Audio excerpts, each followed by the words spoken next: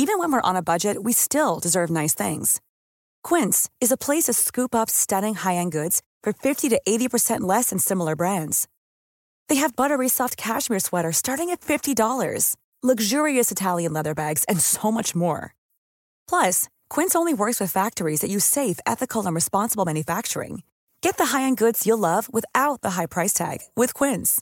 Go to quince.com/style for free shipping and 365-day returns. When you're ready to pop the question, the last thing you want to do is second-guess the ring. At BlueNile.com, you can design a one-of-a-kind ring with the ease and convenience of shopping online. Choose your diamond and setting. When you find the one, you'll get it delivered right to your door. Go to BlueNile.com and use promo code LISTEN to get $50 off your purchase of $500 or more. That's code LISTEN at BlueNile.com for $50 off your purchase.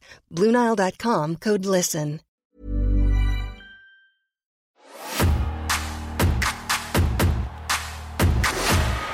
Why were you obsessed with the number 4? It's my favourite number. Still is. Still my favourite number. Forget anything that's number 4. I'm like, fuck yeah.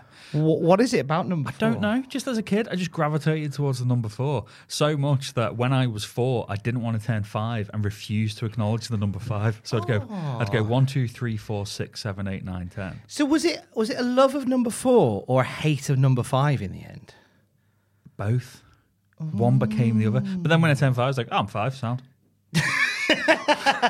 That is a lovely story for the audio podcast listeners to hear at the beginning of the show. Before we turn the camera on. I'm leaving that in. That's the intro. All right, now we can start. The boyhood dream has come true. All of you spoke to me. You're about to find out how ugly mankind can really be. Myself and the clique are gonna dance all over your face. Talk about your Psalms. Talk about John 3:16. Austin 3:16 says I just whipped your ass. Welcome, everyone, to the Cultaholic Classic Raw review. Ow! This is where, as the other Cultaholic lads look straight ahead towards a WrestleMania backlash, we, via our Ica Pro powered DeLorean, are getting the backwash from 1995 in the shape of 1996. And who be we? I be Fake Geordie, radio presenter without portfolio, Tom Campbell. I'm with the mulligan to my O'Hare, Jack Atkins from Cultaholic.com. Jackins, hello. Hello, Tom. How you doing? Is your throat all right? That sounds a bit phlegmy. That was quite phlegmy, wasn't it? Yeah. That was ever so phlegmy. You're one of the great Flemish painters. Hey, look at that. Look at that. You'll appreciate that. Hey, if you're watching on the Patreon, thank you very much for supporting us on the Patreon. You get to watch this. You can see right now my hair currently, before I go to the hairdressers, is in almost full Michael McDonald mode. I keep forgetting not anymore. We'll never be the same again. My hair does not grow down, it grows out. And during lockdown, I went full Michael McDonald. Oh my God. I love Michael McDonald, so that's just turned me on. Yes, it does. Sadly, it doesn't have the same effect for Alex, weirdly. No. She just says, why did your hair grow out? It's weird. I said, so. And what's funny is we're recording this for Bank Holiday Monday. Happy Bank Holiday. Oh, yeah. Neither of us are working. I'm probably working. I might be working. You might be working. We're both working. Possibly, yeah. But by which point I would have had a haircut, so it'll all be... This is out of fashion now. Yeah. So enjoy Michael McDonald while you have him. I mean, I can't believe you've gone, so committed to the bit with your Hawaiian shirt and small keyboard. I wish I'd thought of that now. Things will never be the same again.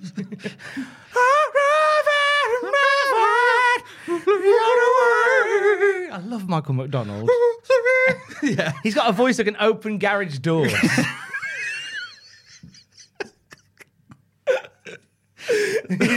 He's a beautiful man. He is. So that's development on my side of the world. The other development is, right, we are clearly doing well at the Cultaholic office because the beverage, the food and beverage delivery arrived last week. Don't know who orders it. It just turns up. We have in the office now cherry flavoured 7-Up. That's a thing. Apparently. Never had one in my life. Let's get a live taste test. Okay, live taste test. Tom Campbell with the cherry 7-Up free on Cultaholic Classic Raw Review.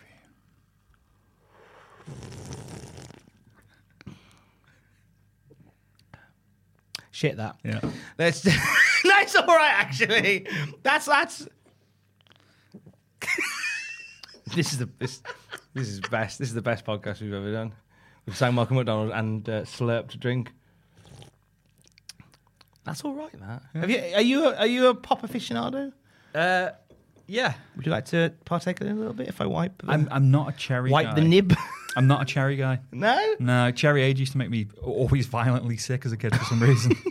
So it became Is that how you met Louis? Yeah, that is, yeah. So, yeah, when I was a young boy and Louis was a kitten, apparently we were both just there throwing up.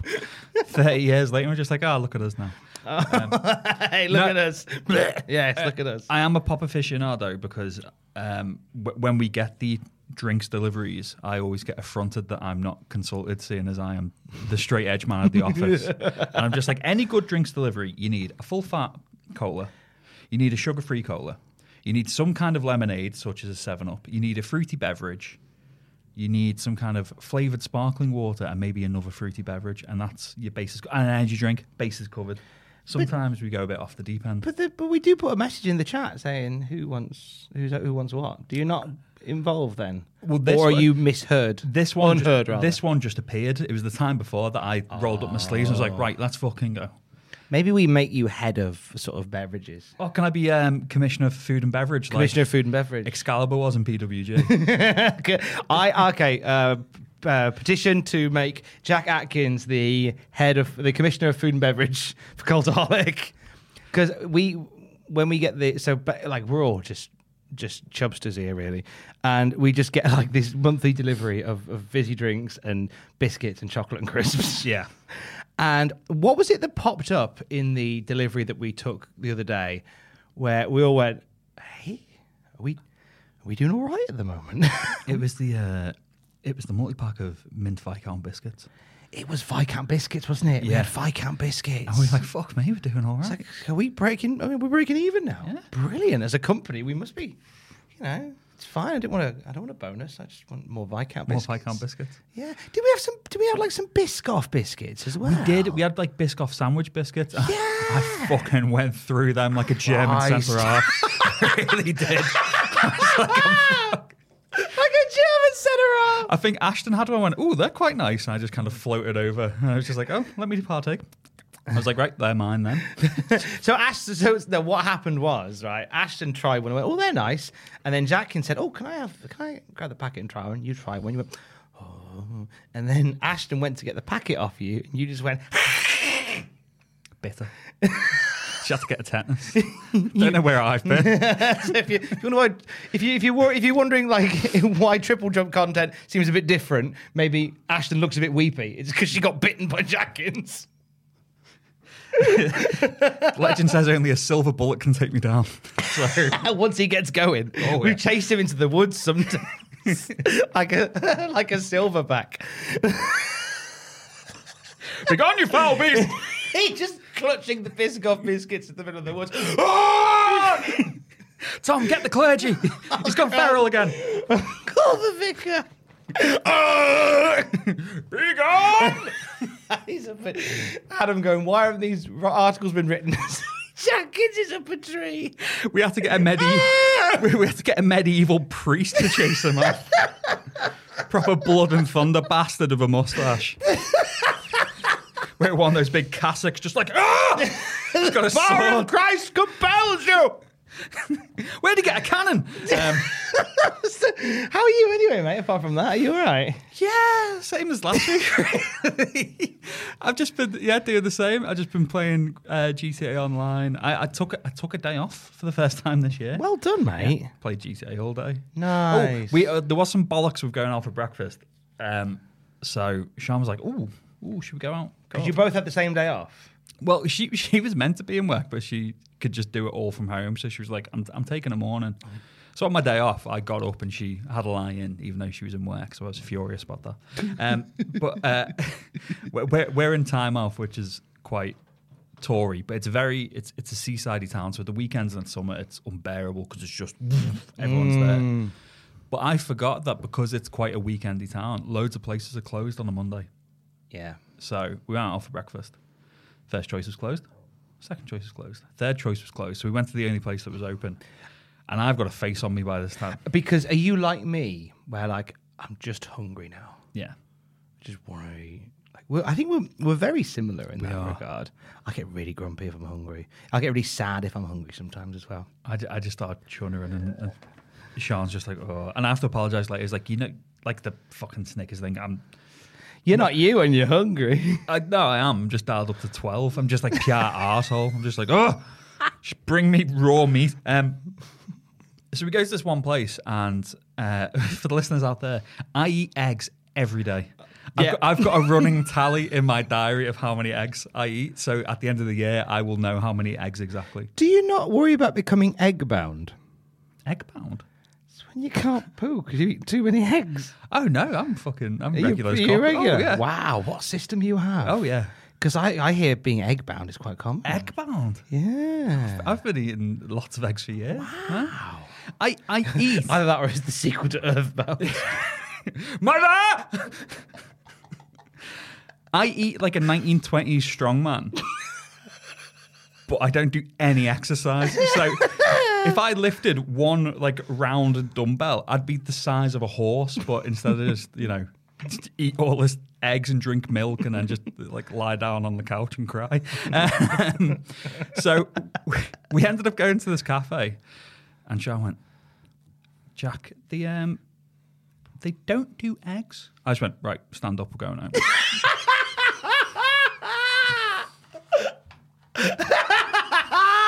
I think you said it with a lot more piss and vinegar. Than that. We'd been sat down and like there's people around, and she went, she went up and had a look and came back, and she said, they've only really got like sausage and bacon boys, but the day before we'd had a roast dinner, so I was meated up, and I was just like, I want eggs. Just want some eggs now. I want eggs. Gotta balance it. And she even said that she'd gone up and saw there was no eggs and thought, do I just order him a sandwich and say, there's your breakfast sandwich, shut up? She's like, no, because he'll boot off and throw it at the wall like a toddler. I wouldn't in public, I'm not that bad. But I just went, no, I said, we'll just order some coffees and we'll leave. And I went home and made my own eggs, and then I was happy again. I was like, oh, these eggs are delicious. What a lovely day. So that's all that's happened to me. Eggs. Oh, well, I mean, for future reference, I mean, would you go back, had you not had a roast dinner on the Sunday, would you have been happy with like a sausage and bacon butty at venue number 5? Yeah. I was feeling very meaty. Yeah. At the risk of getting a bit vulgar, I had the roast dinner farts going on, so I was just like, right. No, yeah. Overrun with meat. Yeah. Eggs to balance. I get it. You're like me then. Like, you get very grumpy or sad or emotional when, like, Alex will always say to me, if I'm in a bad mood or if I'm feeling a little bit lost, she'll go, are you hungry or are you tired? And normally it's like, yeah, like I felt a bit shitty on Monday, and I was just like, and I remember coming home and I just can't put my finger on it. I'm just really struggling today. Like I feel like I'm worried about this. I'm worried about this. I don't know if this is going to work. And she said, you do realise that you spent all last week doing your day job and then overnights. Yes. You've had about 5 hours sleep. You are hungry and you are tired. Eat some food and go to bed because you're no good to me in this condition. Like, fair. That's fair. So we had dinner and I went to bed early. And then I felt fine the next day. I was like, hey, all that stuff I was worried about was fine. It worked out grand. How was Hell Week? Hell Week, do you know what? It was fun. I had a lovely time. I managed to get into the closest I could come to a decent routine where I would do... So last week I covered overnights on the local BBC station as well as doing Cultaholic because I'm clearly weird. And had a lovely week doing the show. The show was really fun. We had some WWE guys on, which was always good fun. And I like doing radio at that time of night. There's a magic about that time of night because you get some really fun callers on. Yeah. There's a special energy about late night phone-in shows. There's a special energy, and I really love it. And I mean, you can listen back to them on the BBC Sounds app and hear some of the quite frankly bollocks we got up to in that week. But it was great fun. But then it was just then I'd get home. I'd be home by like 1:30. Like I'd still be like buzzing between like 1:30 and 2:30. So I'd sit in bed. I was in the spare bed all last week, and that sucks as well because I'm even in not a naughty way. Like I miss lying next to Alex on an evening. Like there's a normality to being in there with the person that you love. And even Alex went, "I missed you this week." I said, "I missed you too." So I was in the spare bed from like 1:30. I got into bed, had the laptop, and I was prepping for. Like I was prepping the news for the next day for Cultaholic. Right. Because one of my things is because I do the news podcast, I'll sort of have a scatter around and go, what's happening in the wrestling world? What can we talk about tomorrow? So I'll kind of do like almost like a not a cheat sheet, but just sort of like a summary. A summary of the like the rushes, the summary for the news of the day. So I'd be writing that to about 2:30. By which point I'd be nodding off from the laptop. They'll go, right, now is the time to sleep. And then I'd set my alarm for about probably 5:30, because that'll be when Alex's alarm goes off. So then we can spend a little bit of time together as she's getting up and ready in the morning. And that is normally my time to start getting ready to go to work anyway. So I did that. And I was here till about 3:00 every day. I went home, had a little sleep, said goodnight to Alex, went back to work. I did that for a week. And no wonder I was sad on Monday. No wonder I was sad on Monday. Proper sad on Monday. Big shout to Chris, Working Class Chris, who was the producer, who bought in posh coffees all week. Very nice. He had some of those nice posh coffees in sachets. Yeah. So I drank excellent coffee all week. Very good. Which is 12:30 in the morning. This is definitely what you need. Yeah. Like a nice posh coffee just to push you over the line. Get you over the not over the edge. That's the last thing you need on live radio. Turn to Pete Price. There's a name. You're a Torak! You're a waste of space! Is it true you're a lizard, Pete? Shut up! I am not a lizard! Another radio legend from the UK. Do look up Pete Price. The nice thing is, this week I am 100% a slacker. Yeah, because I'm doing one job all week. Fucking yeah. I am a slacker. I am no good. I am living off the government. I don't know. I'm only doing one job all week. Yeah, I'm ashamed to myself. Yeah, I mean, one of those jobs is talking about wrestling with you. But like we've said many times, we're very lucky to have this job. It's barely work. Alex described it this morning as I left as, you're off to the ice cream factory. I was like, yeah, fair. A bad day in this job is a good day in any other job. Oh, God, yeah. You know, that's the way I think about it. Yeah. But we are here at the ice cream factory to talk about January the 15th, 1996. So Jackins is going to go through some of the rigors of the Wrestling Observer for this week. Let's take a look at some of the world news from this week. The UK box office, number 1, is still 7. Still in there. What's in the box? The US box office, number 1, is still 12 Monkeys. Yeah. What's in the Monkeys? The UK chart, number 1, is Michael Jackson's Earth Song. And the US chart, number 1, is Mariah Carey's One Sweet Day. 3 of those 4 things will change next week. Ooh. World events. January the 17th sees Detroit center Steve Zerman score his 500th career NHL goal at the Red Wings as the Red Wings beat Colorado 3-2 at the Joe Louis Arena and joins Gordie Howe as the only player to score 500 goals for Detroit. Gordie Howe. Gordie Howe, The great Gordie Howe. I misread that. The great Gordie Howe. You are an NHL man. Used to be a bit of an NHL man. Because did I pronounce that right? I don't know. We'll guess so. Sorry if I didn't. No Gordie Howe. But and it was a weird one because when I was a kid, I got given a Detroit Red Wings poster when I was about 3. So I've always gravitated towards them. But it's always been a kind of, hockey. I like hockey. Keep it. If it's on, I'll watch it. Even when I lived in Canada, I didn't even really watch that much hockey. Everyone was like, the Maple Leafs are shit. I was like, the Maple Leafs are pretty shit. Went to one B League game and it was great because I was 3rd row. There's about 1,000 people there. I had M&Ms. There was a fella in a dog mascot suit and I wanted to batter him. And there was loads of fights and a good game of hockey. It was like, hockey's amazing.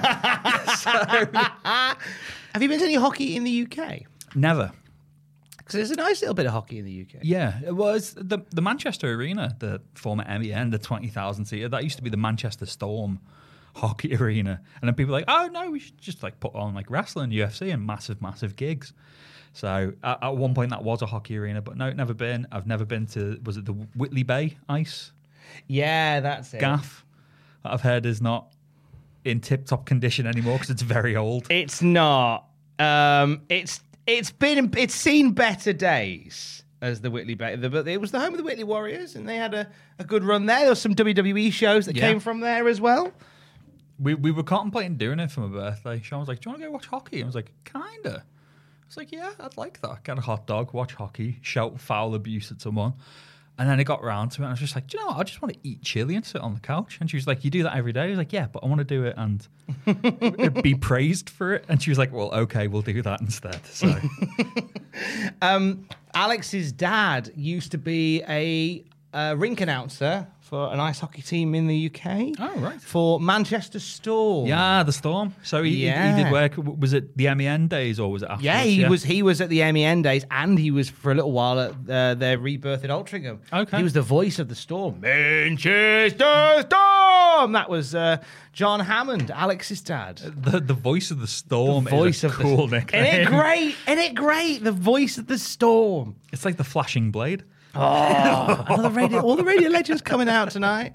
January 17th also saw the Rock and Roll Hall of Fame get some new inductees. Gladys Knight and the Pips, Pink Floyd, Velvet Underground, Tom Donahue, and David Bowie. Bowie in the Hall of Fame. Golden Globes took place on the 21st of January. Sense and Sensibility winning Best Movie. Sharon Stone winning Best Actress. And Nicolas Cage winning Best Actor, as he should every year. What came out in 95? Was that Leaving Las Vegas? I think it might have been, yeah. Because he won the Oscar for that. I know that much. Let me check. We'll find out. We're going to do it live. Golden Globes 1995. I can tell you that the movie that he won the thing for... No, I want 1996 Golden Globes. Don't I? 1996, Thomas. What are we doing? What are we doing, Your Honour? Okay, so... Sharon Stone won Best Actress in a Motion Picture for Casino. And it was indeed Leaving Las Vegas that Nicolas Cage won the Best Actor for. Well done. Thank you. Nicole Kidman won Best Actress in a Musical Comedy. For... It doesn't tell me. Best Actress in a Musical or Comedy. I'm going to have to go on to her. Batman Forever. Everybody knows that was the best comedy. I'm going to go onto a Wikipedia page so we can know this and one comedy. Come on. I could be helping you out here, but I'm just watching you just think on your feet. List of awards and nominations by Nicole Kidman. Received by Nicole Kidman. We'll find it. Film Festival Awards, International Theatre Awards, no. Major associations. Okay. Golden Globes, isn't 96. To Die For. I thought that was earlier than that. No, come out in 95. Okay, I always assumed that was like 89 or something like that. There you go, the more you know. John Travolta won an award as well for Get Shorty. Get Shorty. Best Actor in a Musical or Comedy Film. Yeah, well done to you. great Well one, done to John. you. Brad Pitt won Best Supporting Actor for 12 Monkeys. He's not in it much. He's in it enough, apparently. Best Supporting Actor, so I guess he is supporting. Sybil Shepherd won Best Actress in a Musical or Comedy TV Series. Of course, Sybil. Yeah. I used to watch that as a kid. I used to watch it. It was on the Paramount Comedy Channel, wasn't it? Oh, Channel 4. I was a terrestrial boy. Oh, look at you. I was doing all right. Kelsey Grammer won Best Actor in a Musical or Comedy TV Series for Frasier. Oh, baby, I hear the blues coming. They're out of eggs. Right, fucking leaving. What breakfast place doesn't do eggs? They're calling again! Fraser Crane wants eggs. Fraser Crane comes in. Put it in his song. It's just like, oh, we've got no eggs, Dr. Crane. Oh, fucking I am wounded. Babe won Best Musical or Comedy Motion Picture. Great film. Yay! Well done to the Talking Pig. Good lad. With the voice of Chucky Finster. Oh, he was, wasn't he? Yeah. Is it Tara Strong? No, I'm not going down. I'm not going to ask any more questions of things that I've not got notes on. So that's the real world. Yay! That's the real world this week. What's happening in the wrestling world? Dave Meltzer's been a very busy boy. So busy that I didn't So busy really... he hasn't got time to tidy his room. He hasn't, the fucking filthy Doyle. Filthy Doyle. There was 2 newsletters in this week in 1996, and I didn't realise there was a second one until about 10 minutes before we had to. Oh, my fault. I should have warned you. No, I should have done my job. I mean, there. But fuck me. We corralled Bank the best holiday, of it's both. fine. So, the first one, it was the Wrestling Observer Newsletter Awards 1995. Sorry, man. I just burped at the start of your segment. That's fine. That's fine. I was going to say I've done worse. These are too casual, aren't they? Think about this the other day. These are too casual. I feel like the news videos are like nice, precise, concise, 8 minutes, well structured, placed, bit of banter in between, and that's fine. Call Ollie podcast goes on a couple of tangents, but it's fine. We just sit here going, fuck, shit, eggs, bleh. These are too casual. I mean, you know, this is our real lives. It's just like, wrestling's an obligation. But eggs and Frasier is life. It's an occupation and an obligation. That is a very good line. I'm going to put my head in the bin after this. Fuck me. Do you want some wrestling awards, Tom? Let's talk about eggs for a bit. Now, yeah, go on, get us some wrestling news from Dave. Dave's been a busy boy. Let's get some awards, because this podcast is never getting one. Wrestler of the Year. Yeah. Mitsuharu Misawa. Kenny Omega. No. 1994, Toshiaki Kawada. Nice. Outstanding Wrestler, Manami Toyota. Nice. Babyface of the Year, Perro Aguayo. Okay. Heel, Masa Chono. Mm-hmm. Feud, Dean Malenko vs. Eddie Guerrero in ECW. Cool. Best Tag Team, Masaho and Kabashi. Most Improved, Johnny V. Bad. Oh, okay. The year before, Diesel won it. Most Unimproved, Hulk Hogan. 1994 winner, Hulk Hogan. Hogan, I think, has a strong run with this particular category until he retires. He does. Most Obnoxious, Hulk Hogan. Hulk Hogan. 1994, Hulk Hogan. Best on Interviews, Cactus Jack. Nice. Most Charismatic, Shawn Michaels. Best Technical Wrestler, it's Chris Benoit. Best Brawler, Cactus Jack. 1994, Cactus Jack. 1993, Cactus Jack. Best High Flyer is Rey Mysterio Jr. Most Overrated, Hulk Hogan. 1994, Hulk Hogan. 1993, Hulk Hogan. Sid. Oh, Sid. Most Underrated, Hulk Hogan. Most underrated. Is it a WWF wrestler? This is a WWF wrestler. Lower card. Low card. Marginate. No, Skip. Chris Candido. Yeah, that's a Yeah. good shout, actually. Best promotion, New Japan Pro New Wrestling. Japan. WWF was 6th. WCW were an honourable mention. They didn't make the top 10. Wow. Yeah. Best weekly show was ECW. Raw was in 5th. Nitro was in 6th. Match of the year was Manami Toyota versus Kyoko Inoue. Rookie of the year was Perro Aguayo Jr. Manager of the year, Jim Cornette. Same in 94, same in 93. Best announcer, Joey Styles. Worst announcer, never mind that shit. Here comes Steve McMichael. Oh. But there was some other. They were the full main ones. The other highlights. The worst card of the year was WCW Uncensored. The most disgusting promotional tactic was just Mean Gene just lying on the phone. Worst wrestler was the Renegade. Worst feud was Hogan versus the Dungeon of Doom. Worst promotion was WCW with WWF in 5th. Best gimmick, Bob Ollie. Disco Inferno. What? Worst gimmick, Goldust. He's going for. Wow, bugger off. They're the other way round. Yeah. Dave. Most embarrassing, Hulk Hogan. God fucking damn it, Dave. Disco Inferno. No. Best gimmick Fuck off, Dave. of I 1995. hate Dave for that. Goldust is the best gimmick of the year. It's the Dave's like, it's the worst. Oh, it's just What do you know, Dave? weird, isn't it? I'd rather it just be the natural still. I'd prefer that. I'm about to burp now. Just burp into the mic. That's what all the cool kids do. We're fucking rubbish today, aren't we? We are the best, mate. Shut up. Oh, actually, yeah. The best we've ever done, We're this. just humble. We're humble. We We're going to are. go upstairs and eat our Viscounts and laugh at our bank accounts. I am well humble. I am humble from the top of my head down to my massive penis. I've seen it.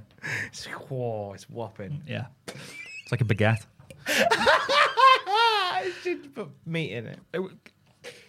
We've gone off. Am I drunk? Am I drunk? I'm not drunk. I don't think I'm drunk. It's- I haven't had a drink for like 3 days. You're- I'm going to WWF tomorrow. This is what I'm in the Raw review mindset. I'm going to the WWE tomorrow. You are? At time of recording. I shall have a pint then. It'll be the first pint I've had in about a week and a half. I'm looking forward to it. And tomorrow night I'm going to have a beverage because I'm seeing The Room in the cinema. Mm. I've gutted a clash with the house show because it's been a long time since I've been to a good house show. But yeah, The Room. By the time you watch this, it's all happened. But yeah, so basically the office is divided, isn't it? Because half of us are going to the WWE live event in Newcastle. The other half is going to see a showing of The Room. Yeah. So I've got to get a lot of plastic spoons thrown at my head. Do you know what? Tomorrow's a really busy night in Newcastle in general because you've got the WWE show, you've got The Room showing that you're going to, which looks amazing. Yeah. Those conspiracy guys, the podcast is at the Clooney. They're doing a live podcast at the Clooney. Oh, bloody hell. They're brilliant. A nice chat with Gordo the other day for the radio, and they're brilliant. And Corinne Bailey Ray is on. Hey! I think the O2.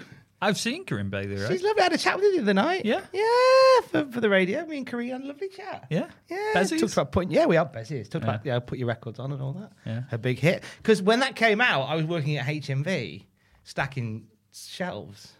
And one of the first times I was allowed the honour of doing the chart wall. The honour, pain in the arse of doing the chart wall. It was treated as like a great badge of honour. Do the chart wall on Sunday. And it was the week that Corinne Bailey Ray went #1 with her debut album. So I got to tell her that, and she's like, oh, I love that. That's cool. I used to hate doing the chart wall in HMV. Yeah. I like doing the chart wall. We had an upstairs and a downstairs chart wall. That was the thing. Which was the downstairs? Where was the front door? On the upstairs or the downstairs? Both. Okay, so it was like a multi-leveled thing. Yeah. Which was the high street level? Upstairs. So I reckon your upstairs had the chart wall, like the main pop chart wall was upstairs then, Yeah. because they want that off the high street normally. And then downstairs you would have had either DVD chart or specialist chart. No, another normal chart and DVD chart. Oh, both. really? Yeah. Oh, so you had two chart walls. Well, it was the Liverpool One HMV, which at the time was one of the main flagship ones. So they were just like two charts. And when we didn't have enough stock, we were just like, we don't got enough stock. Yeah, that's it. Yeah. So if I remember Liverpool One, because you had like the street level, and then you had like a walkway that was built that was near a World Buffet. Yes. So you're around there. Yeah. It was. I don't know whether we talked about it, and we must have done because we've done so much chatting about stuff. But I know that Everton had a club shop. They still do. And this. And I know as a Liverpool fan, this is dirty talk. It was a hats off. It was a hats off. Yeah. You've got to tip the hat. Everton, Liverpool's arch rivals in the soccer, they opened a club shop in the Liverpool shopping centre called Liverpool One. So the shopping centre is called Liverpool One. So Everton called their club shop Everton 2. So therefore the address would always read Everton 2, Liverpool 1. Like, I admire that. Yeah. I admire, as much as it pains you, I'm sure, you have tipped the hat to it, as you say. Well, we win over two legs because they opened the main club shop by the ground, and that's Everton 1. But I think the postcode there is like Liverpool 18. So I think the postcode has changed there to Liverpool are the best and you're shit. yeah. Anyway, where were we? So those are the awards. Those are the awards. We've got a couple of tidbits of news. Oh, go for it. So last week we were talking about, obviously we've got after this episode of Raw, this is the go home for the Raw Rumble. So we've got another lovely watch along. So watch along is forthcoming next week, I think. Yeah, it is. Wow. We're going to get together and watch Royal Rumble 1996. I can't wait. I can't wait. Love the Rumble. Oh. Love the Rumble. So I mentioned last week that Sabu was like, oh, get me in the Rumble. And Paul Heyman said, you're not getting in the fucking Rumble. And they're like, all right. So, according to Dave, the situation with Sabu in the Rumble got even stranger and left the WWF totally frustrated by the end of the week. Okay. It was presumed to be a dead deal after Heyman said, no. Sabu had initially had friends contact J.J. Dillon at WWF. WWF agreed to use Sabu initially, presumably for the same $5,000 figure they were offering other outsiders for one-shots. Mm-hmm. Earlier in the week, Sabu was convinced by friends and business acquaintances, including NWA promoter Dennis Coralluzzo, who hates Paul Heyman because of Shane Douglas throwing down the belt. So Dennis Coralluzzo said to Sabu, "Don't listen to Paul Heyman. Do the Rumble. Fuck it, do the Rumble. It's you. You're Sabu. Your in-ring career. It's, everyone's in-ring career. It's a fleeting thing. So do it. Take the money." And he went, "All right, yeah." Instead of Sabu making the call to WWF saying we're back on, he got his uncle, the Sheik, to do it. Who at first said no to the WWF, and later in the week, after being offered a booking payoff rumored to be $3,000 from Bruce Pritchard, which may have included him accompanying Sabu to the ring, although it's not clear. He changed his tune and went, "Oh, if I'm getting $3,000, yeah, Sabu will do it." WWF then taped Royal Rumble promos with Sabu's name being part of the show during the latter part of the week, and WWF announced on his hotline that Sabu from ECW would be in the Rumble.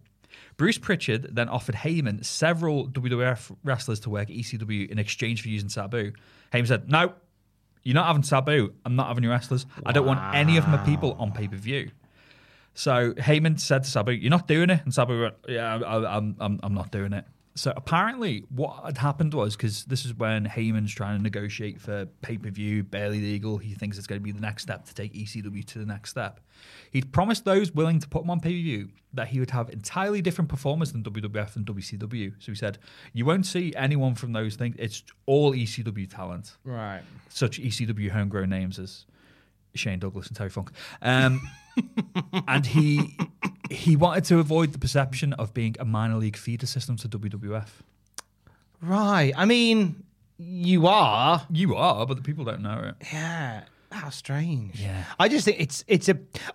I think when we touched on this briefly last week, and I think that there is something in it, in the sense that when you hand over your talent to the WWF, you're kind of at the whims of WWF. And if you're presenting Sabu as part of your big main event for your pay-per-view, and if Sabu gets fucking hoyed out by Sparky Plug, Yeah. like, He looks shite. he'd look shit. Yeah. Unless you have some sort of deal in place that says this is how we want Sabu to enter the Rumble, for how long, and how he leaves. And like, this is a contract that says this is exactly how it'll go down, no more, no less. But I doubt that kind of deal was struck. Well, apparently they said that Sabu would exit and Sabu could bring his own table for this by basically throwing someone out and then diving over the top and then through a table and saying, "Oh, he doesn't know he's a man," etc. So eliminating himself in the Yeah. process. That wouldn't have been bad, actually. It wouldn't have been bad, but at the same time, they say this to him, and then he could get there, and like you said, they'd be like, "Nope, Bob Sparkplug Holly's going to throw you over the top." Yeah. So, That's their plans changed, brother. well, it wasn't a good week for Paul Heyman because he was threatening to sue WCW. Oh, wow. Hotline. Terry Taylor said the ECW champion was a drug addict. And Paul Heyman was like, "He's fucking not." I Googled who the ECW champion was. It was Raven. Oh. Moving on. Dan Severn was at Dan Severn was at the WCW offices on the 11th of January. He was offered no specific role or concrete amount of money, but WCW expressed interest in him. And this comes after WWF was saying to Dan Severn, "Come in." And he was like, I don't know. So WCW have got wind of it. And like, "Dan Severn, come in." And he's like, Is it more because WWF are going, "Hey, come over here"? more than That's likely. probably what it is, More isn't than it? likely, yeah. You know, there's another little bit of Dan Severn news that I think I picked up that you didn't clock. Oh, yeah. And I just want to share this Go dead on. quick. Hit me with some Severn. So, Dave in The Observer, this is from a few days before. The biggest crowd for an indie show in a long time took place in Battle Creek, Michigan, for a show billed as a shoot fighting rather than pro wrestling event promoted by Kit Likens, who's an area kickboxer, and held in conjunction with martial arts seminars conducted by Dan Severn, Ken Shamrock, Oleg Taktarov. And I love this because it's Battle Creek, Michigan. Because there's a wrestling element to it. Shoot seminar also conducted by Ron Van Cleef. You got me there. I actually thought you were going to say Rob Van Dam. Ron Van Cleef. In Battle Creek, Michigan. Anyway, it drew about 3,000 fans, $20 a ticket. That's good, Gate. Nice bit of gate, that. Main event is all we care about. Shoe fighting main event. Kind of. Yeah. For the WKC World Heavyweight title, it's Dan Severn versus D'Lo Brown in a steel cage match. You're looking at the real deal now. You don't get more. You're looking at the shoot deal now. Severn tackled Brown so hard into the cage that it collapsed. And some of the wrestlers had to hold the cage in place for the rest of the match.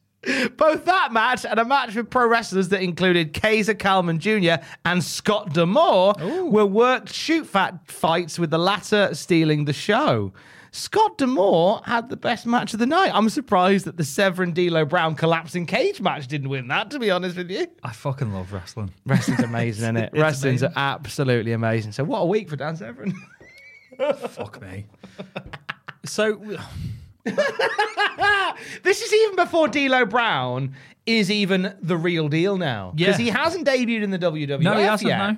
I think he might have been on a Superstars as AC Connor. Oh, yeah, more than likely, but he won't come in, early 97, late 96? He will come in as part of the Nation, but not really a named part of the Nation. He's just a bow tie wearing. Yeah, he was a big set bow tie boy. Yeah. I love D'Lo Brown. I was always a big D'Lo fan. He was great. He was in Wigan the other night. Oh, Grimsby. And Liverpool. He's been doing the rounds. He's been doing the rounds a little bit, and he had a curry in Grimsby. Oh, he had fish and chips somewhere as well, didn't he? Yeah, I like that all these companies are just taking pictures of D'Lo having his dinner. I was like, is that D'Lo Brown? I was like, yeah, he's having a scran. It's like, D'Lo, can we take a picture of you? And he's like, yeah. All right, man. You're looking at the real meal now. Whoa. Gonna kick your sorry ass out on the street. Oh. What if he... Oh. Oh. D'Lo, we haven't got time to take you to a restaurant. Just pop in this Tesco. Get a sandwich. Get a bag of crisps. Get a drink. What would he say? You're looking at the meal deal now. Say it a bit louder for the people at the back. You're looking at the meal deal now.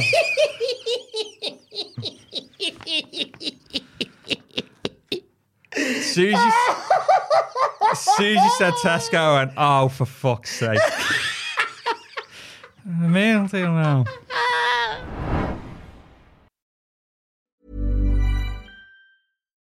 Life is full of what-ifs. Some awesome, like what if AI could fold your laundry? And some, well, less awesome, like what if you have unexpected medical costs? United Healthcare can help get you covered with Health Protector Guard fixed indemnity insurance plans. They supplement your primary plan to help you manage out-of-pocket costs. No deductibles, no enrollment periods, and especially no more what-ifs. Visit uh1.com to find the Health Protector Guard plan for you.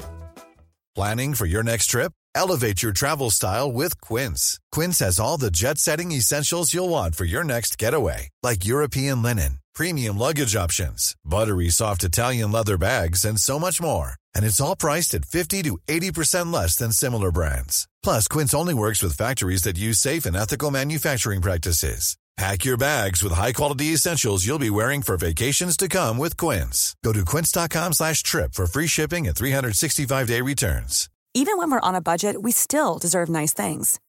Quince is a place to scoop up stunning high-end goods for 50 to 80% less than similar brands. They have buttery soft cashmere sweaters starting at $50, luxurious Italian leather bags, and so much more. Plus, Quince only works with factories that use safe, ethical, and responsible manufacturing. Get the high-end goods you'll love without the high price tag with Quince. Go to quince.com/style for free shipping and 365-day returns. WCW. All wrestlers now have to leave title belts with WCW company officials after television tapings rather than carrying the belts with them. Why? They're paranoid after they had Medusa throw a title in the bin. They're just like... It's like, nah, fucking give Big Goldie back. Did you be paranoid after the fact Ric Flair took Big Goldie to WWF in 92? Oh, you'd have thought so, wouldn't you? 91? I would be... no, it was 91, wasn't it? No. It was 91 because the Rumble was 92. He won the 92 Rumble. I'd be happy with that rule. I'd be paranoid taking the belt with me places. Yeah. When I started here, I took the Cultaholic Championship on a UK tour, and I felt very paranoid carrying that around. Like if I drop this, if I break this is like I'm barely I've not even properly signed a contract with this company yet, and I'm carrying around their championship, like visiting friends in Shrewsbury and Wolverhampton with the belt and stuff. Were you wearing the title underneath your blazer jacket like Vince McMahon? Hell yeah. Yeah. Hell yeah. What was lovely was I genuinely, and you know, it wasn't a work, by the way. It wasn't kayfabe. I took the belt everywhere I went for about a month. And I had it in my rucksack, which was great because the one day I was just walking across the high level bridge in Newcastle and somebody stopped me and went, "Are you Tom Campbell?" And I went, yeah. Oh, I've been seeing you on Cultaholic. I said, "Do you want a photo with the belt? I've got it." And then, "You've really got it?" I said, "Yeah, take it with me everywhere." So I kept the, Wonderful. kept the dream alive. Did a photo with the belt on the bridge. And that fan went on to be Ken Shamrock. If it wasn't for you, he wouldn't have won the UFC Super Fight tournament in 1994. He wouldn't have gone back in time. He wouldn't know. And won the tournament. He'd gone to have a very successful career as Drew McIntyre. 1-2-3 Kid has been in physical therapy for a hip injury and missed the entire last tour, but will be back for the Rumble. Right, so this leads into last week when we were laughing at the fact that Sid did the job for Bob Holly. Yes! Right, so Sid suffered a neck injury on December 9th, and it got progressively worse.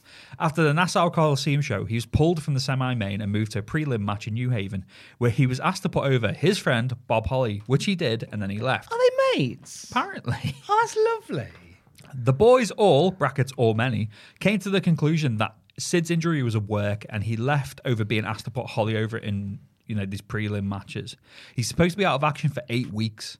There may have been contact with WCW, either from him or from WCW, also believing that he was gone from WWF, with the possibility of bringing Sid back once again to WCW.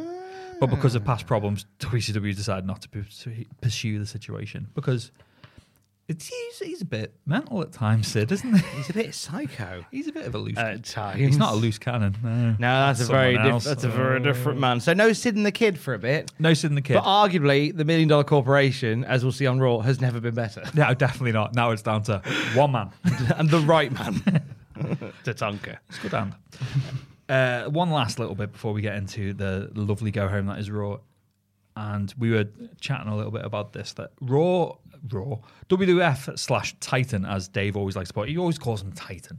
Titan got an item planted in the gossip section of the New York Daily News on January 15th and alluded to it on Raw. It read, "Ted Turner is ready to get into the ring with WWF honcho Vince McMahon, say sources. We hear Turner, the owner of the rival World Championship Wrestling, CNN, and the Atlanta Braves, wants to scalp McMahon because the WWF has parodied him sketches using a tall, thin, mustachioed man with a silly-sounding southern drawl named Billionaire Ted. Turner, who needs this little wrestling outfit like we need a Nehru jacket," don't know what that is, "wasn't mad because one skit implied his wrestlers used steroids. Rather, say sources, he was angered because he was portrayed as a hillbilly with a bad suit and the Ted's a little sensitive. Added a sort, Billionaire Ted doesn't like Billionaire Ted and wants the feud to end. Expect a Bischoff response to the item in the paper this week." I love that, though. Just ahead of Raw, they just go, "We're doing it because we're worried about them." Yeah. But I was laughing at it. I was like, oh, Ted Turner's ready to get into the ring with Vince McMahon. And Vince McMahon's like, "Yeah, Ted, you won't face me." Cut to a year later, Eric Bischoff every week on Nitro. "Vince McMahon, I'm going to kick you in the head.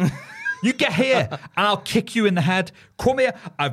We're having a match. It was a Slamboree, and I'm going to kick you in the head. You fanny."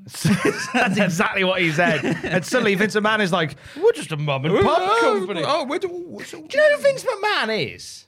Right? In the video game canon. Right? You know Mario? You know the Mario games? Yes. Vince McMahon is Boo.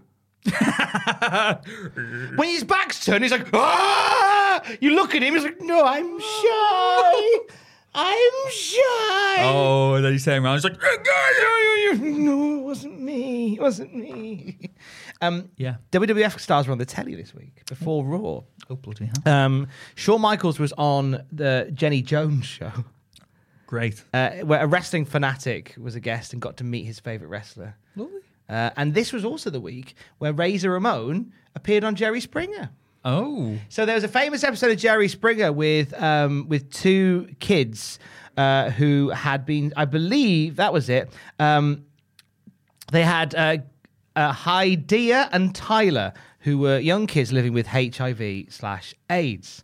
And they brought them on Jerry Springer to talk about it and their experiences. And they said that, we're wrestling fans. And lo and behold, they bring out Razor Ramon, complete wearing the Intercontinental title, as a surprise guest for them. Oh, that's nice. It's a lovely little bit of good PR for the WWF this week. And it's a nice thing to do. I know I don't want to make it sound as cold and callous as it was good PR.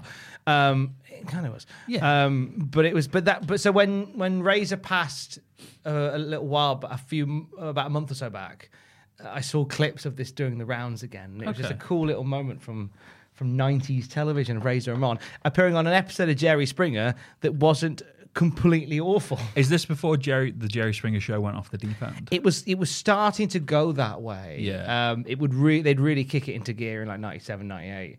Basically, Jerry Springer's Attitude Era is round the corner. This is the new generation era of the Jerry Springer show. It's mad looking back on it and just forgetting how big the Jerry Springer show was. Oh yeah, it was massive. Massive. Yeah.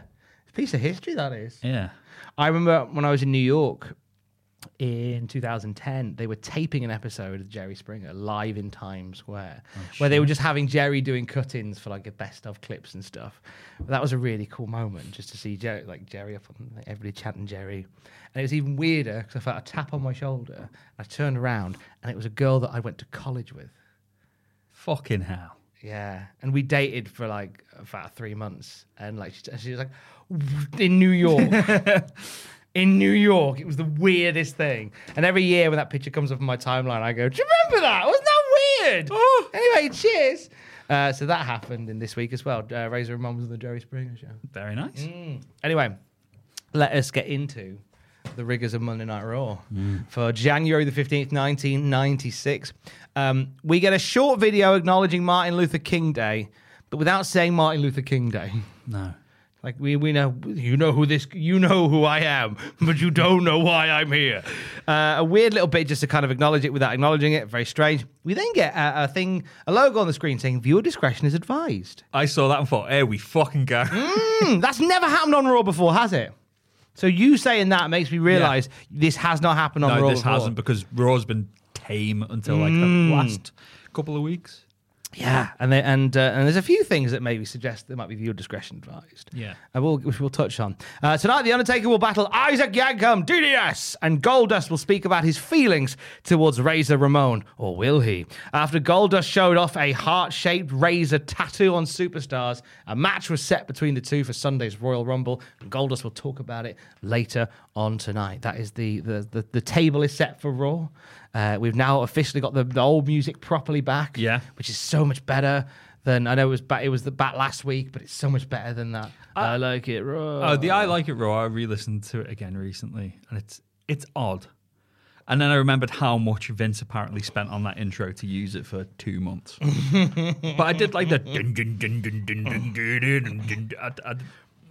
it's a Jim Johnston classic, that pulsating beat. Yeah, I had nostalgia for that track, because I remember when it was Unleashed, I went, the classic Raw theme, and you looked at me and went, what do you mean classic Raw? I don't know if it was on a game or something, and it was just unlocked, because I didn't realise that it was only around for a couple of weeks. I never really remembered it as the classic Raw theme. For me, like the classic Raw theme, when you describe the classic Raw theme, it's this one now.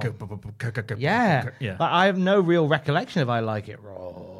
But again, I was a lapsed fan at this point, so me too. Wasn't deeply into it. I just can't wait until the fucking Raw theme comes, which I still listen to. So I still listen to the full version sometimes, and just start choke slamming the cat. I'm just like, have it as an alarm. Oh God, there'd just be a path of destruction. I'd just bound out of bed and straight through a window, just in the garden throttling wood pigeons, just like, get out of here, little fucker. I tried a new alarm this morning, and it didn't go down well, because my alarm normally goes off at about 4:45. Ooh. Ew! I like being up early. But what I'll sometimes do is I'll have an alarm on my Fitbit, which I'm not wearing today, but because it wasn't charged, I was like, just put it on my phone, it'll be fine. Anyway, I thought, I'll have that as a ringtone, as an alarm tone, and it did not go down well. Let me find it. I don't know why Alex didn't like waking up to this.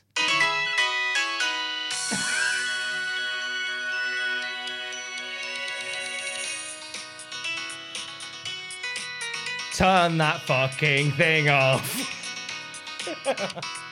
It's too fucking early for this bullshit. Turn it off right now. Don't know why she didn't like it. I'd be like, oh, is it time to go bowling? 80. Every day is bowling time. It used to be. There's a video that does the rounds every so often. It's like it's a CG animation of a bowling pin, like reading bad news in the paper, and like just going to work and being depressed, and then something happens and he passes away, and you see his body on the ground, and it zooms out, and then the words "strike" appear, like it's a bowling alley graphic. I love bowling alley graphics. They're so good. Who makes them? A fucking artist. If you make them, please reach out. We'd like to thank you. It was the Bauhaus movement in the 1920s Germany. They were just like, do you know what? Bowling alley graphics. This is going to be our bread and butter. Get this, lads. Bowling alley graphics. Marty Jannetty versus Owen Hart is our opening match. Fast-paced, liquid wrestling from the off between these two. They are beautiful together. Yes. During the match, Jerry Lawler on commentary says he has a hot flash about why Razor Ramon is currently heading towards the arena. To inform Goldust, he's enrolled in the Panty of the Month Club. A hot flash, he says. Yeah. He has a hot flash, apparently. But the panty of the month. And even Vince goes, what the fuck's the panty of the month? And he goes, oh, it's like fruit of the month. It's like, fuck off, Jerry. It's like... That doesn't even mean anything. He's put that in his head. He's clearly thought of that on the time. He's like, and he said it and thought, oh shit, I haven't actually, like workshopped this or fine-tuned this it. through. Just hoy it out into the world. Owen is busting out the suplexes in this one. An overhead suplex, a gut-wrench suplex, a regular suplex, all of them. Jannetty's firing back with a diamond dust. And once again, thank you to Marty Jannetty for keeping the dream alive of one of my favourite wrestling moves. And a rebound power slam to get him back into it. Jannetty goes for the top rope, changes his mind, gets down, and clotheslines Owen over the top instead. That was a strange moment. I liked that. Yeah? It showed ring generalship because, Nice. Owen was on the floor. Jannetty gets the top ropes. Owen gets up and he's clearly out of the way. So Marty, rather than standing there like a dick waiting for him to, get in position for the spot, improvises, jumps down, clotheslines him out. No problem with it. Fair. Yeah. Okay. Hart will get back into the ring and win with a go-behind wheelbarrow cradle. I think there's a better name for it. Yeah, But so so basically he gets into the ring, he does the go-behind as if he's going for a German. Yeah. And he ends up scooping Jannetty's legs. So he flips and lands on his back. So the top of Jannetty's head is like pointing towards Owen's shins. He's basically looking at his balls. So Owen grabs his balls. Grabs his legs, looks like he's going to twist it into a sharpshooter. Yeah, it looked like it was going to be a sharpshooter, didn't it? But then he rolled through and so then he was on his back as well. Yeah. Pulling back on his legs. Potentially almost close to having his own shoulders to the mat as well. But it didn't happen that way. The ref counted Jannetty's shoulders down. Owen got a 3, clean as a whistle. I really like this. Good great opener, match. Good chemistry, and I've put with it being a win out of nowhere rather than a sharpshooter or a defensive win, it does protect Marty a little heading into the Rumble whilst making Owen look strong, makes him look like unpredictable. It's like this is how good Owen Hart is. He can just get one out of the bag. Yeah. So great booking. Because the big talking point was both these guys are in the Rumble. Yeah. Could either of these guys head to WrestleMania? And so everything is focused on the Rumble. Yeah. Every story is laser focused on the Rumble. Todd Pettingill is here to plug the Rumble for this Sunday. He's got big news, bigger than Waterfall with TLC and One Eye Lopez or whatever that is. That made him sound ignorant rather than cool. Yeah, it did, didn't it? Yeah. It was like I don't get why you go, popular music. What's that? Rubbish. He is, of course, referring to TLC winning Video of the Year for Waterfall at the MTV Music Awards. Also at the Grammys winning Best R&B Album and Best R&B Performance of the Year for Creep. So, Creep. Yeah. Creeping on the down low. We sing that to Pablo quite a lot. Because he's a creep. Because, he'll just stare at you from a distance and or walk very slowly towards you. Yeah. And so we'll just start going, so I creep, yeah, creeping on the down low. Or you be in bed and you'll see he's very far away in the hallway, but you can just see his little head poking around from a distance. What are you doing? What are you over there? Little creep. Little pervy creep. Or some mornings where I've just woken up and I've just looked to my side of the bed near my bedside table, and he sat next to my bedside table, just staring at me. You all right, mate? Oh, good, you're up. Come on. Was he ready for some Wii Sports this morning? He was. He wasn't in the room for Wii Sports, sadly. He was when that went off. He was curled up on the sofa when that went off. And I went into the living room this morning, and he was just like, meh. What a lovely lad. He is a lovely lad. He's a dirty liar though, because I came home. Alex had the day off yesterday, and I came home, and he came straight up to me as I stood in the kitchen. Just looked straight up and went, Mah! I went and stood next to his bowl that was empty. Mah! And Alex went, I fed him an hour ago.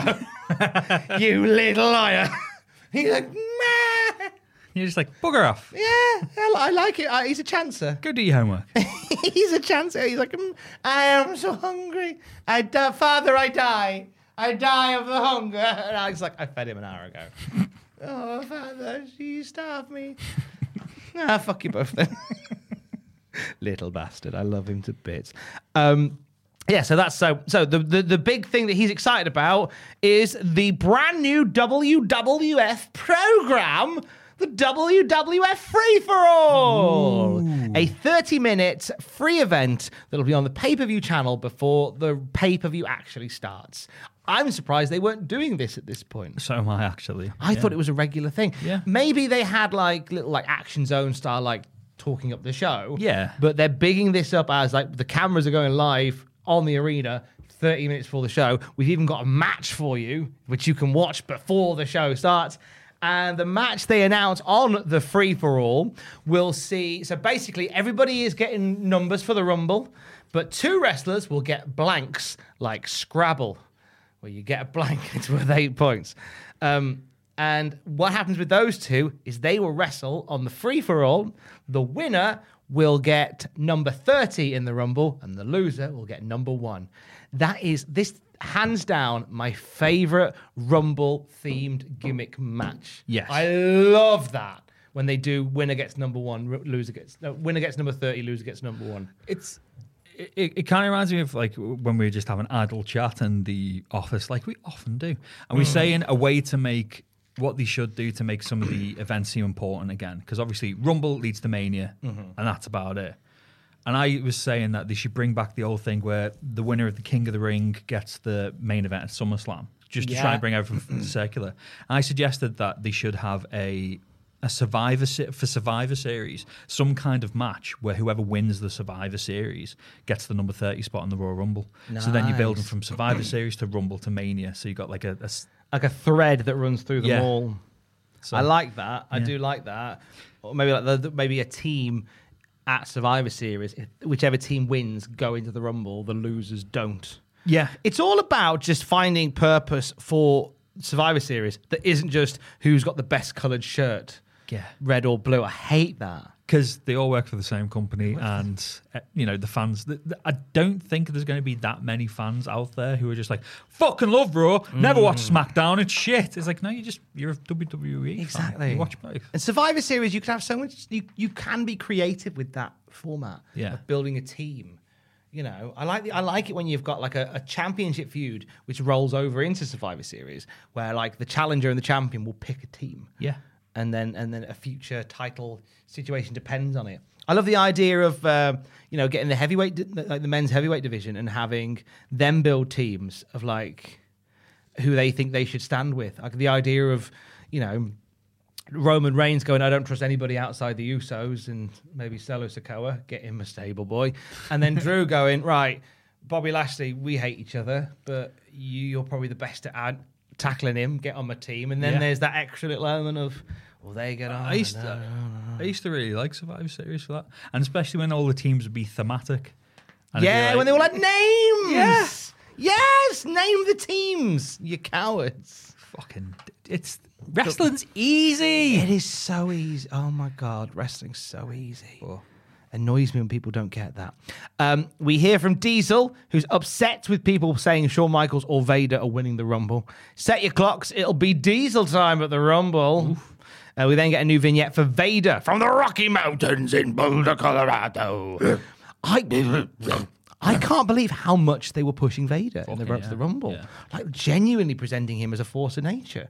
And I love it. I was a lapsed fan at this point, and I know Vader's run was, it had its moments, it had its hot flashes, but it was mostly tepid. Yeah. But they couldn't have done any more in terms of making him out to be a viable threat in the Rumble itself. And as we'll see in his first couple of weeks, fuck me. Yeah, they do a lot with him. I'm looking forward to seeing how they book him in the Rumble. Yeah.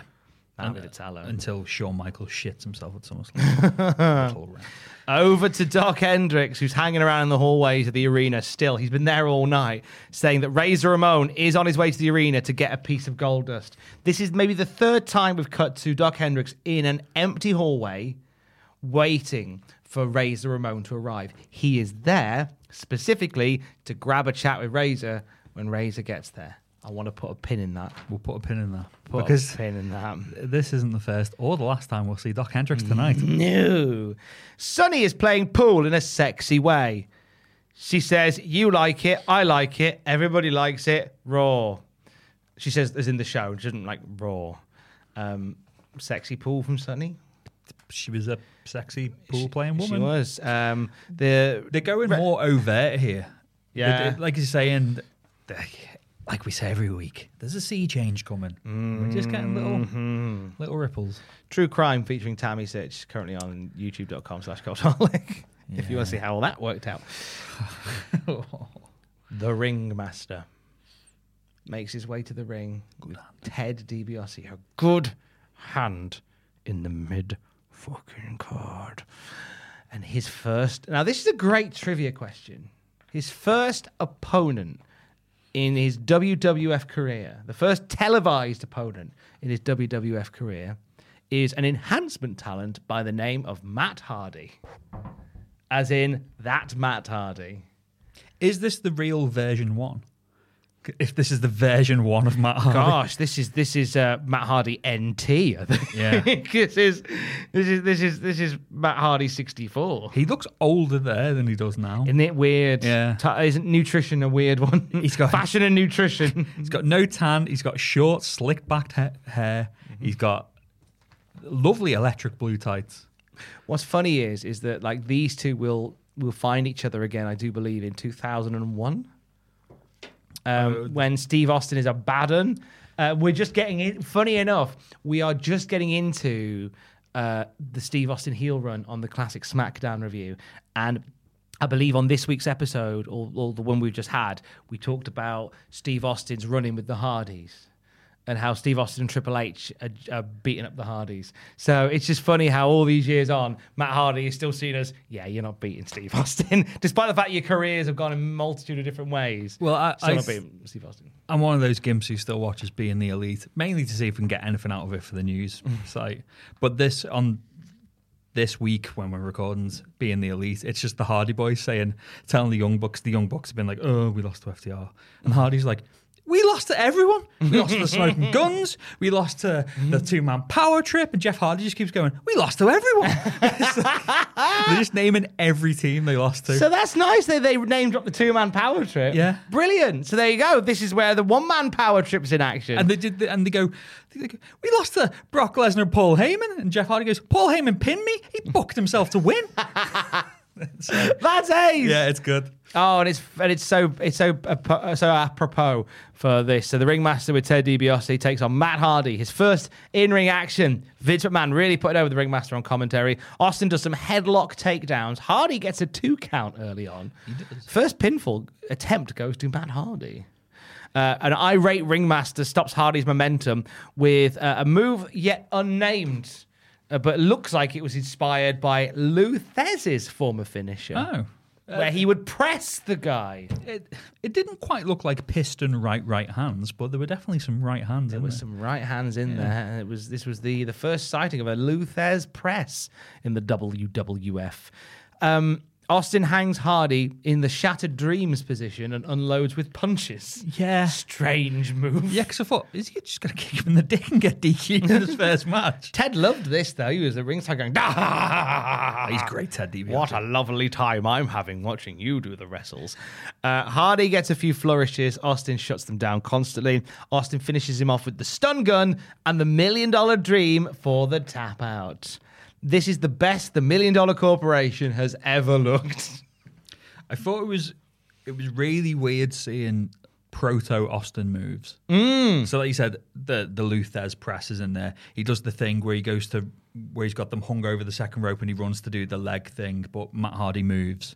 He even does the old elbow. Well, no, he does it as Like a wiggly elbow. He does it as a knee.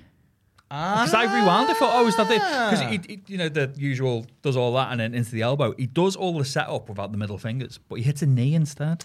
I thought it was an elbow. No, I must have half watched it. Because I was looking at it thinking, that's an odd one. Yeah. So there you go. Yeah, it's proto Steve Austin moves. Like they're there, but they're not quite there. And which is cool. He pasted the shit out of Matt Hardy in this. Oh, he did. He lit him up with some chops. Vince tells us that Ringmaster is going to be on America Online next week. I have looked high and low for this AOL chat, and I'm yet to find it.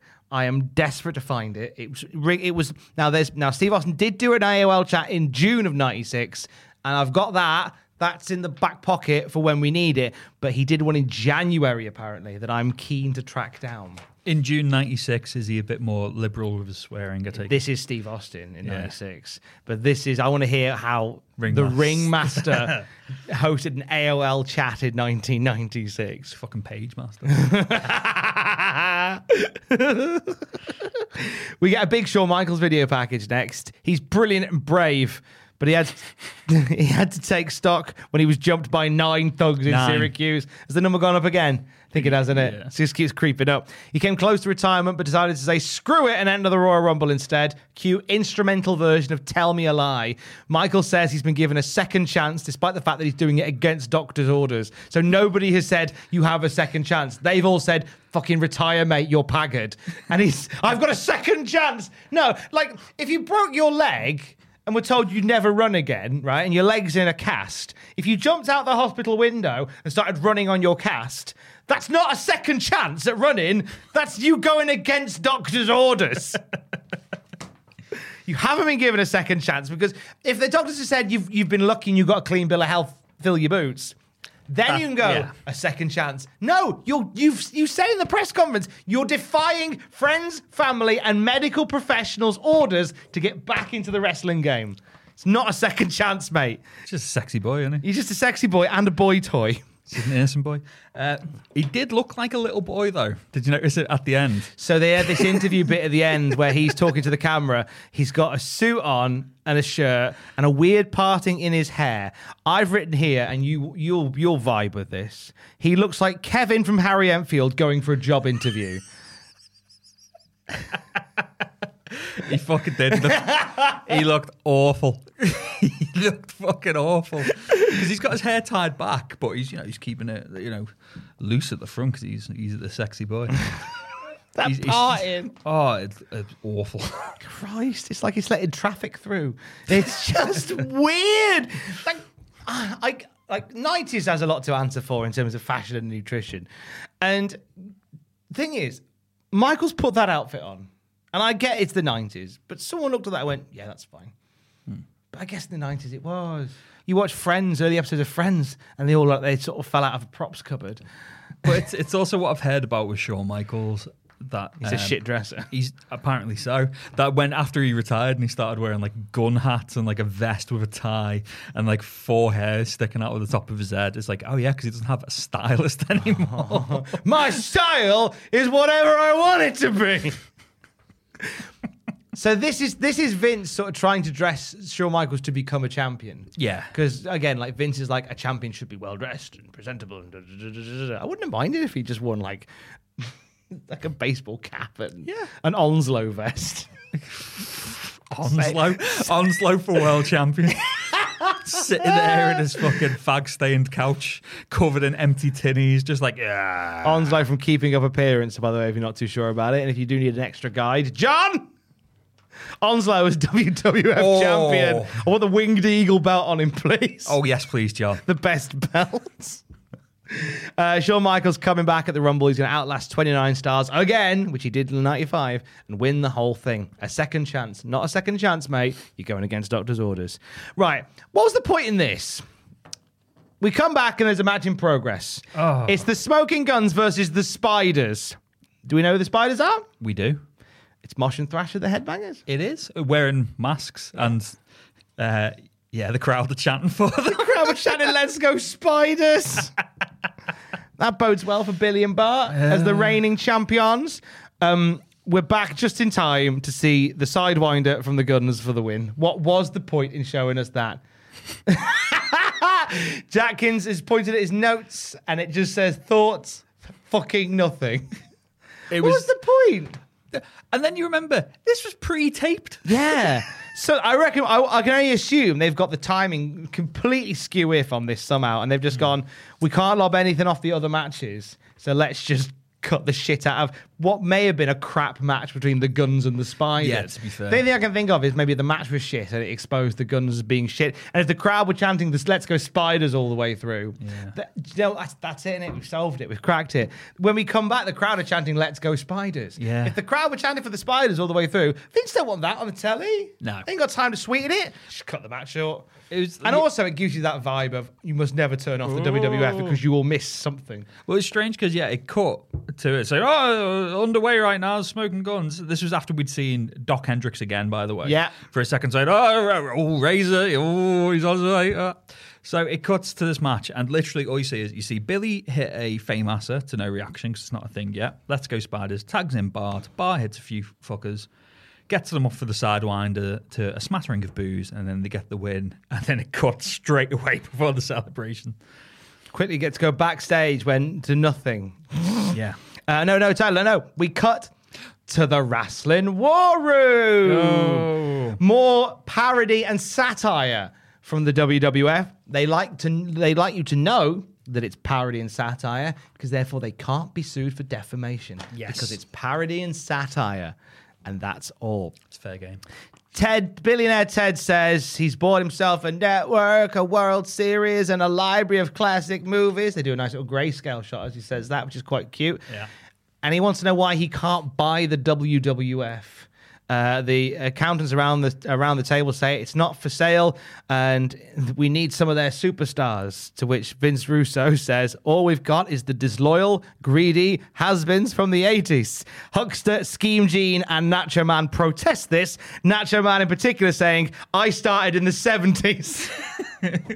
Which was actually very funny. Yeah. WWF, you're a bit shit with comedy, but that made me laugh. And Gene going, like, what's the problem with trying to make a buck? It's the way as well, like when Bruce is saying, we have their disloyal and just cuts the savage. We have their greedy, cuts the scheme gene. We have the has-beens and it cuts to the huckster doing all the poses. These are quite good, aren't they? They are good. Yeah. Ted yucks at the thought of calling Huckster the boy toy as the voiceover says, the WWF, we are not for sale. Nick Khan enters the chat. The people playing Ted and Huckster in particular are really good at it. I'd only ever seen bits of these out of context, the video that we put up about the backstage about it. But as they've been going on the weeks, I'm just like, I kind of like them. It helps Raw breeze along. The points, the zingers are funny. The zingers, that's what they are. This one was less subtle than the week before where they're saying, we're not on steroids. This was just like, Savage is disloyal, me and Gene's greedy, Hulk Hogan shit, basically. No, Nacho Man is greedy. Scheme Gene is greedy. Huckster is a has-been. But yeah, lest we forget. I did like at the end when Jerry Law says, I wonder what'll happen when Ted Turner gets his hands on Time Warner. Oh. Little do you know. WCW's response to Billionaire Ted has been a three-pronged approach from Eric Bischoff. Week 1 was threats of a lawsuit, to which they went, it's parody, mate. It's parody. Week 2 was Bischoff staunchly defending the steroid policy and saying, hey, WWF, how about your steroid policy? Yeah. And then the third week was, I'm just not going to talk about it. I'm just going to carry on. Which is probably the best policy. But yeah, Bischoff, who had been just shouting about how shit the WWF was, suddenly WWF started shitting him back. And he was like, all right, calm down. And don't forget the fourth prong to make it a fork. Eric Bischoff in the ring screaming, Vince McMahon, I'm going to kick you in the head. Kick you in the head, you fanny. God, that's to look forward to.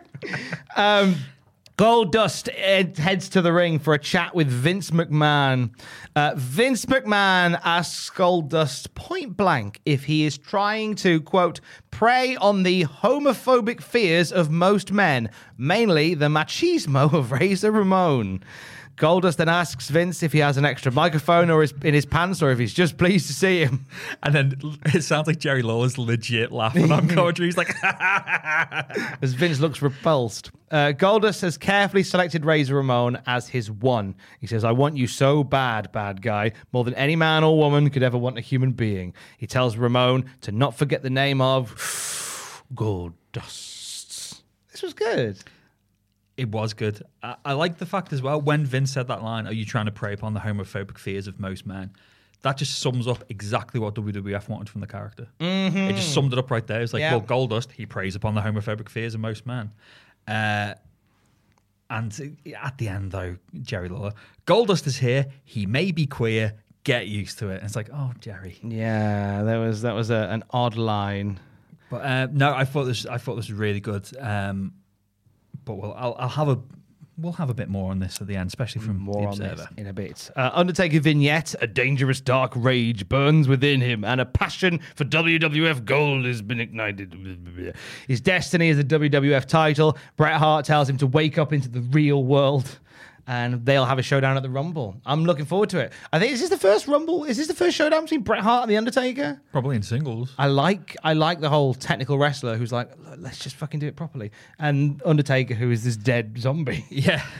I like, how will these two coexist? I guess we'll find out. I'm sure it'll be fine. Doc Hendricks has been waiting all day for Razor Ramon. Razor Ramon pushes past him, and as Doc says, oh, Goldust is here. He just did a short with Vince, and then Ramon walks off. Great job, Doc. Glad you stood there all show. All that build-up. We cut to Doc about 4 times throughout the show until we got to this, to have Razor Ramon and Leather Jacket go, fuck off, Doc. Basically, yeah. Dickhead. Well done, Doc. You got the big interview. Come to our big main event. Isaac Yankem, DDS, is facing The Undertaker. It'll be a classic match, brother versus brother. I will never put my hands on my brother. Except when he's dressed as a dentist. Then it's cute. This is the first Undertaker Kane match on television. Yeah. I believe they had a run-in in Smoky Mountain when he was the Unabomber. Yes, I think that was the first. This was from what I saw on Cage Match. Thank you again, Cage Match. Thank you, Cage Match. Yeah, they'd been doing bits on the house shows. They'd had, I think, a run-in in, you say Smoky Mountain, wasn't it? Yeah. I think it was. Was he Unabomber or was he the Christmas creature? Oh, sadly, he was the Unabomber and not the Christmas creature. They tangled at the Survivor Series, but this is the first, singles WWF match between them. Yankem, according to Vince, is in more trouble than Hillary Clinton. So this is the Whitewater controversy that is rumbling on this week in America. I don't know this. So a New York Times report during the presidential campaign reported this. Basically, it's to do with legal costs from Hillary Clinton, the boring version of it. I'm very, very quickly summing it up. On January the 26th, 1996, Clinton became the first spouse of a U.S. president to be subpoenaed to testify for a federal grand jury. After several independent counsels had investigated, a final report was issued in 2000 that stated there were insufficient evidence that either Clinton had engaged in criminal wrongdoing. So there was a bit of a money thing going on. Okay. Kept it very, very vague.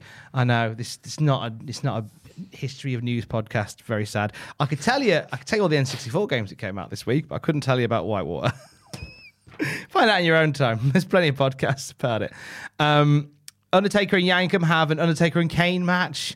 Undertaker says he's grabbing Yankum by... Oh, no, Vince McMahon says he's grabbing Yankum by the mandible, which gave Mick Foley an idea for months to come. Mason. Yankum had a good go, but Undertaker sat up, went for a tombstone. Yankum escapes to the outside. The fight continues on the floor with Undertaker choking Yankum by the ring post and nearly getting counted out. McMahon says the Undertaker has been more ruthless since wearing the mask, which is a nice little storyline addition. I like that. Like the fact that the mask maybe makes him a little bit more wild. Well, I'd noticed in this as well, because I was looking at him and thinking, I can't remember before the mask what Undertaker's attire was. But this was starting to look more like, as I like to call him, King of the Ring Undertaker. Yeah. He's just got the plain sleeveless shirt. He's got the pants. I think he's got the grey gloves, long black hair, no mullet, nothing. And then the mask. And he does look... Yeah, he looks cool. Taker nearly breaks Isaac's arm on the turnbuckle as Jerry Lawler attempts to steal the chains that represent the urn from Paul Bearer. Taker sees these shenanigans. King legs it, and all this silliness gives Yankum time to get back into the fight during the break. Yankum tries to make Taker submit into a crap-looking single crab as the crowd chant "Rest in peace." Yankum went, "I know what I'll do. This will work. Single crab." Got him in the palms of our hands, brother. We've got him, brother. A man who's never submitted. We get a picture-in-picture of Doc fucking Hendricks. Goldust will talk about his match next week with Bret Hart after this match. Of course he will. So next week, Goldust is facing Bret Hart post-Rumble. Vince says Goldust does not represent the gay community. His sexual preference is not an issue here, but he has been harassing Razor Ramon regardless. Vince has been well prepped. Well, this is coming from, I'd said on last week's show that Meltzer had mentioned that WF were maybe trying to give themselves an out on the character because people have been complaining. Yeah. Goldust have been rubbing themselves at shows. So this is them basically saying, "Oh no, the whole thing could be an act just for this story." Basically, yeah, that's it. So they by saying that they kind of distance themselves from what many may consider a homophobic storyline. Which probably isn't a bad thing to do. You know, it's 96. The world is very slowly changing in that regard. So Vince is very, very aware of it from what's been told. I imagine, as I say, I think he's been prepped on. That line felt very read this verbatim. Yeah. Don't tart it up. Read it verbatim. Covers our back. Yankum goes for a tombstone. Taker counters out of it. We didn't say what because we had to fucking cut to Doc Hendricks again. Heaven forbid we missed Doc Hendricks scratching his ass backstage because we cut to Hendricks and we missed how Undertaker got out of the tombstone. I think this was a fuck up. Do you think it was a fuck up? Yeah. I never thought of that. Because the spot usually is because Yankum goes for the tombstone and Undertaker goes to flip over into his own tombstone. It suddenly cuts to Doc Hendricks going, oh, and then back. And it's like, oh, Undertaker slammed him down. So I think he went for flip over into his own tombstone, lost his footing and dropping. Probably a better idea. But even then, there could have been a better way of editing this because it was taped a month ago. This was taped in December. So, but yeah, I think this was a fuck up. Right, okay. We don't see it as we say, but Taker then lands a tombstone for the three. Immediately, Vince says, "Wait a minute, don't go anywhere because Doc Hendricks has Goldust." This is very in keeping of the nature of wrestling on a Monday night at the moment, where it is a case of everybody's flicking the channels now. Yeah. So Vince is desperate to keep them there. Like, don't go anywhere because there's more story. Please! Goldust is talking about his match with Bret Hart next week with Doc Hendricks. And I don't know why this made me laugh, because it's just one camera, and he's there going, "Oh, Bret Hart, well, I'm looking at you." Da, da, da, da. And then Razor Ramon just sort of shuffles quite with on a mission into the shot and just pops Goldust. Just flat out just goes bop. Surely Goldust would have seen him coming. He just goes, "Hey, freak," and smacks him in the head. Goldust like, "Oh, fucking hell." Goldust, so he proper batters him here, calling him a freak, smashing him with a bin. He smashes him with a bin. He really does. Razor, mate, he's doing a character. Calm down. Razor did not like this storyline, and you could tell by the sheer anger in this story. Goldust gave Razor a low blow as we cut to break. But I like the fact, though, that this is the most realistic selling of a low blow I've ever seen. Because all the referees who were going, the referees were trying to break it up, going, hits him in the balls, and goes, ooh, and raises on the floor. He really sells the low blow, I was like, doesn't he? shit, that's really good. Back from the break, and Sonny's in the bath, probably a sweaty game of snooker, saying, we did it for almost an hour, which is utterly unrealistic. Who does it for an hour? No, 90 seconds have passed. Fuck, all right. Yeah. All right, Mr. Olympia. Backstage again, Razor's being calmed down by the officials. Presumably they're checking his bollocks but not touching them. Goldust tries to leave, putting his coat on like he's rushing out of a nightclub, and Razor just jumps him again. Goldust gets bounced into a fuse box. 20 years, nearly 6 years before Tourette's dust appears. Oh, shit. Speaking of, did you hear what Doc Hendricks said? He goes, oh, shit. Holy shit. He proper fucking battered him into it. It was amazing. They fight outside in the snow. Remember, there was a blizzard. Yeah. The one of the biggest blizzards in the history of the northeast of America hit last week, which is why Raw was a bit fraught last week. And it was still the remnants from it. Ramon is twatting Goldust with a shovel. Goldust manages to recover. He bounces Ramon's head off a truck, tries to escape, and slips on the black ice. This shouldn't have been as funny as it was, but I had a lovely time watching a very angry Scott Hall fuck up Dustin Runnels for being a bit weird, and then like them falling over themselves in trying. All the officials like, oh, look, oh, shit. Goldust gets into his car and drives off, and Ramon throws a bin at the car as it goes. I loved this. It was wild. Was amazing. This is so good. They've built up, seemingly, because it was simmering. It was like, oh, Goldust's a bit weird. Oh, he keeps biting at Razor Ramon. Oh, he's rubbing his tit. And it seems like it seems like in the case of in like a week, they've gone right. Dial it up to 11. Next week as well, Goldust versus Bret Hart. They've gone, fuck yeah. Even though they've been saying, they've kind of given themselves an out, and they're saying this isn't a homophobic storyline or character. They're saying no, but people are talking and people are angry at it. Yeah, fuck it, we're going with Goldust. I really like this. This is the match I'm most invested in on the Rumble. More than they've done fuck all with Bret versus Taker really, but the build up for this was really good. Do you want a little bit from The Observer? I would love a bit from The Observer. So Dave is doing a piece building up to the Rumble saying there's likely going to be some title changes. And he's put, given the build-up, Goldust is probably going to win the Intercontinental title, with probably the main obstacle in his path not being how disappointing the gimmick has gotten over, but the opposition to both the gimmick and to him getting the title from the Clique. Because the Clique wanted Hunter Hearst Helmsley to be the one to take the title from Razor. And obviously, like you're saying there, Razor's just like, fuck off, I'm not having this. So he's punching Goldust. He's saying, this is shit. The Clique are backstage saying, oh, we want the Hunter Helmsley to win the title, fuck off. Oh. And Goldust just like, I'm Dusty's boy and I'll punch you. So they should have called the Clique's bluff and gone, okay, Helmsley can win, but he has to do the Goldust gimmick. Yeah. Oh no, don't like it no more. Yeah, there's a lot of opposition to all of this, wasn't there?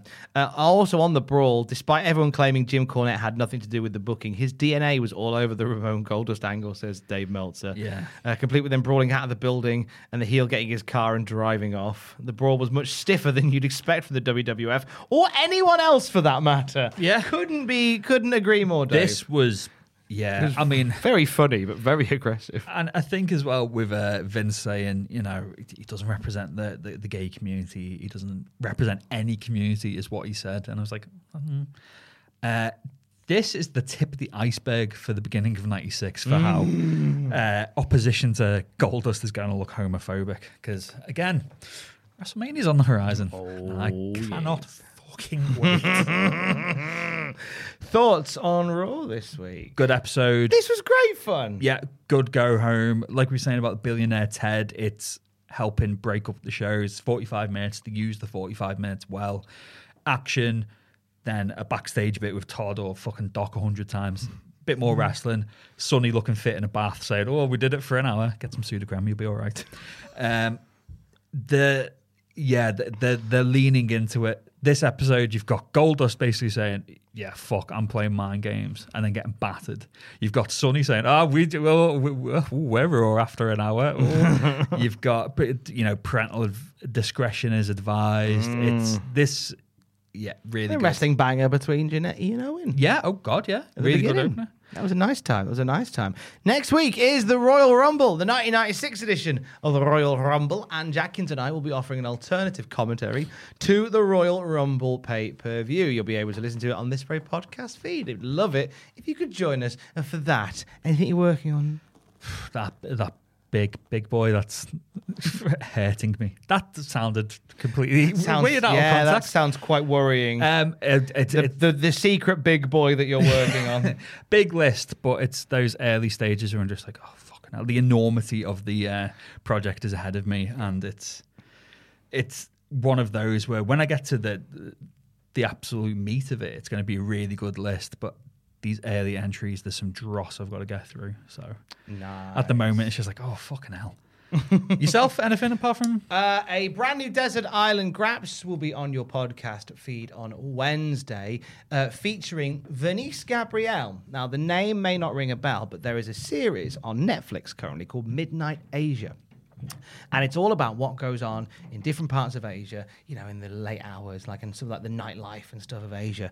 And this particular episode about the Philippines caught my eye because we got to see Vernice in action as Crystal, who is one of very few female wrestlers on the wrestling scene in Manila. Okay. And I was fascinated by this. So I reached out to Vernice and said, do you fancy coming on and talking about the wrestling scene in the Philippines? She's like, yeah, let's do it. So by the time you are watching this, the episode is recorded and you'll hear it on Wednesday. Fucking A. Really love it. I'm very blessed with Desert Island Graps. We mix it up. We've had guys from WWE, guys from AEW, Impact Wrestling guys, New Japan. And I like the fact that we can shine a light on on independent wrestlers as well. Yeah. And wrestlers from off the beaten track, and also wrestling from different cultures and different cities and countries and parts of the world. And I'm really excited for you to find out a little bit more about Vernice, aka Crystal, and the wrestling scene in the Philippines. Oh, very nice. Really cool. Really excited for that one. And that'll be on the podcast feed on Wednesday. And if you're a patron, you can watch it as well. You lucky thing. And until we are back together to talk more bollocks like this, he is at Brad Atkins on Twitter. I'm at Tom Campbell on Twitter. We're at Cultaholic on Twitter. Don't forget to join us. Ahmed Johnson's not been on this week. Give us an Ahmed Johnson.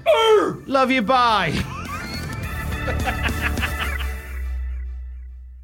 Scene. I noticed with the new intro that you slipped a little Ahmed in there. How did you like that? I was like, oh, you little bastard. Even when we're on a budget, we still deserve nice things. Quince is a place to scoop up stunning high-end goods for 50 to 80% less than similar brands. They have buttery soft cashmere sweaters starting at $50, luxurious Italian leather bags, and so much more. Plus, Quince only works with factories that use safe, ethical, and responsible manufacturing. Get the high-end goods you'll love without the high price tag with Quince.